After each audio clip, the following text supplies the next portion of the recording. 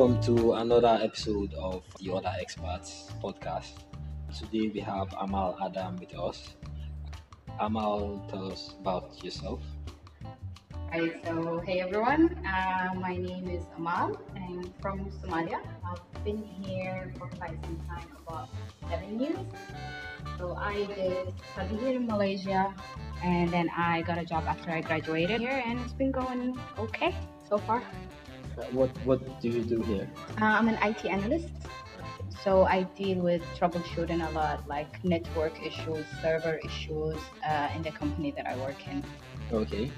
How long have you been in Malaysia, by the way? 7 years now. I think, yeah, seven. I came at around November 2009. That's when I started schooling here.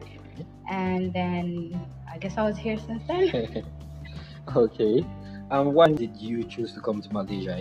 It's a question a lot of people always ask, like why Malaysia? Why not anywhere else, like Europe or America? Because basically, especially for me as a Somali person, I'm a bit restricted when it comes down to traveling. So not every country easily accepts Somalis to come over. Malaysia is one of those countries that they're fine with Somalis coming over, studying, settling here. So that was one of the reasons. The second reason is that I was working in Saudi Arabia for after I graduated like 5 years. So I saved a lot of money to pay for my school. So based on how much I had, Malaysia was the best option, whereby I can afford going to school and for my living expenses when I was here. Okay. Well, you lived in Saudi as well before. Yeah, I was born and raised in Saudi. Right. Talking about Malaysia and your relationship with the country, we recently had an article on the Other Experts. I don't know if you heard about the Watson's Malaysia fiasco we had. Yeah. What are your thoughts? For me, I wouldn't say upsetting now because I got used to the perception of black people here. But when I first came, I noticed everywhere you go, there's always this picture of a beauty product where you will be lighter and then suddenly you'll find happiness. Because apparently dark people can't find happiness while they're dark. That's like forbidden. So when I came, I noticed that. And then I noticed it every time I used to go and maybe buy makeup product or something. Like I wouldn't find my shade, so I have to order my things online. Or if I go to a hair place, I just want to cut my hair. Like it's gonna be a conference. They will call each other and they're like, we don't know how to deal with this. And it's just curly hair. It's not like I have to sit and say it's not gonna bite you. It's just hair. So for me, the anti-blackness is a huge part of the culture here.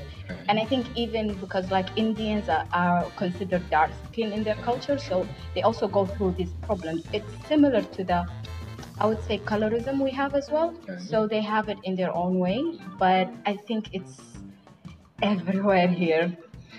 There's a lot of things that if you do, people will notice. First, you're black before they notice anything else. Yeah, so that the anti-blackness does happen, but for me as a woman, I think I get it easier than you guys. Yeah, true. Because I'm not a threat. So I'm never a threat to men here. They're not scared of me. One step lower at least, yeah. Yeah, so for you guys, it's like they see black and they see a man. I don't know why they expect guns and drugs. It's like the perception of Hollywood. That's everything we do, which is, it is ridiculous, but it's what we live with here. Yeah, true. How do you deal with it? How have you been dealing with that here? I would say I tend to educate people around me, like as much as I can. I used to do that, but now it's like it's a constant thing happening over and over. So you kind of become desensitized for it. You don't react to it sometimes. But in general, I used to because especially if they say Somali, they think about war, famine. And I'm like, this is not only us, this is what happened to us in the last, 20, 30 years. But before that, we have culture. We still have culture. We still have art. We have everything. Like Somalia used to be called the Switzerland of Africa. So it's like suddenly everything about Somalia is negative. Yeah. So I used to try to educate people around me, but people really don't want to be educated sometimes. Yeah, true. I think the media though is a lot to blame for the perception that people have about Africa and the individual countries, because most times what you see on media is just wars and famine and people dying and there's this happening and there's that happening. It's almost never good. Yeah. So somehow the media takes a blame for a lot of this. It does, but at the same time, it's like we're in an age where you can know. Like, I wouldn't, sometimes I get questions like, do you guys have lions as pets? And I'm like, we've never attempted, but maybe with your suggestions, we can do that. It's like, I heard that sometime. yeah, it's like some things like that. Like, if you are with an Uber driver or Grab driver, sometimes you hear such things Yeah. and you're like, what was that? That does happen. Yeah. Or for example, they even have levels of blackness. I thought like we're all Africans, like we're all black. There is also levels of blackness, like the way if they see your accent is not a Nigerian accent, because for a lot of people here, just Africa is Nigeria. So if it's not a Nigerian accent, they will be like, they don't know where to put you, Yeah, because exactly. Africa is just Nigeria. Yeah. So for a lot of people. yeah, so which box I would be fitting in? Because I also have an accent, but my accent is not Nigerian, it's Somali. So they're like, they don't know how to fit me in sometimes. Yeah. And I can see the confusion on their eyes. So, yeah. Sometimes I educate, depends on the situation. Sometimes I know that there is no point to an extent, so I just leave the situation as it is. You get to like say, okay, this is not this, this is this. But yeah, it still gets to the point where you're like, you know what, guys, just Google. It's there already. Just use the technology you already have. How strong is the black girl magic in Malaysia? No, not that strong. I always try to put it, because whenever, like, even in my headings and like my Instagram or I always love to use that word. But for people here, sometimes it comes to them across as racist. But being pro-black doesn't mean you are racist. Yeah, or you're anti any other color. It's just you are pro-black. Exactly. So I have a lot of friends who, like, girls from Somali, Uganda. So we do talk about these things. They are what we say woke. So I would have those nice conversations with them, but it's not that represented here, because again, the negative perceptions. So Can you like tell us more about the black girl magic a bit, in case there's people who don't really know much about it? So I think I first read about it. I think it started as a hashtag on Twitter. Yeah. So when I was looking at it, I was seeing like different type of blackness, different type of Africans, because there's also black people in Latin America. There's also Caribbeans. There's also African Americans. So the term black is like so diverse and huge. And anyway, scientifically, Africa is considered one of the most genetically diverse continents. Yeah. So we literally have everything. That's why it's nice to see a term that will just blanket all of us at once, and it's in a celebration way. Like we celebrate ourselves, our blackness, being a woman, because also other than we also deal with misogyny coming off, we have to also educate our brothers. So because we deal with a lot of misogyny coming from our own black men. Yeah, true. So it's like we have to have a fight on full front.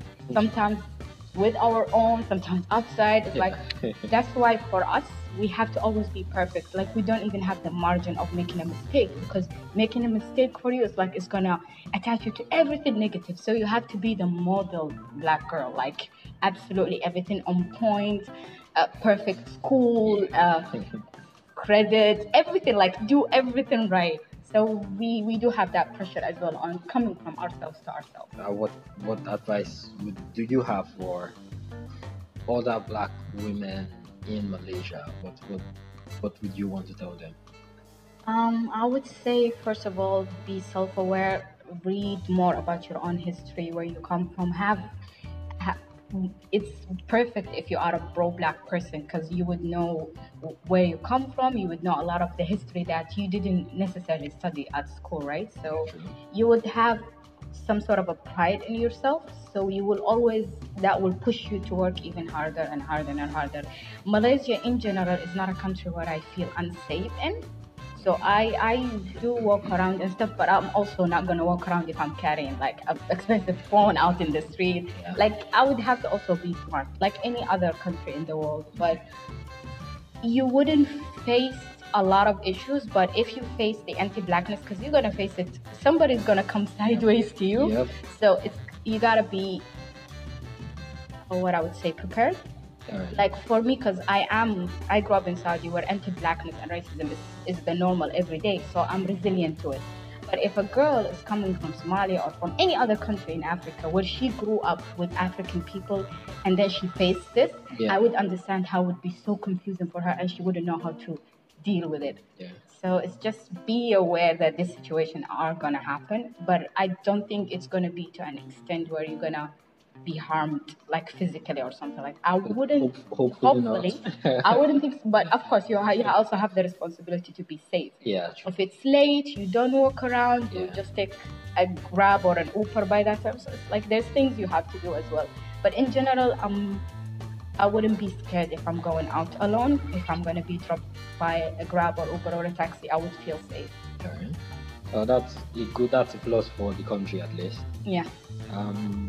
Well, that's all we have for this episode of the Other Experts podcast. Tune in next time for another entertaining episode.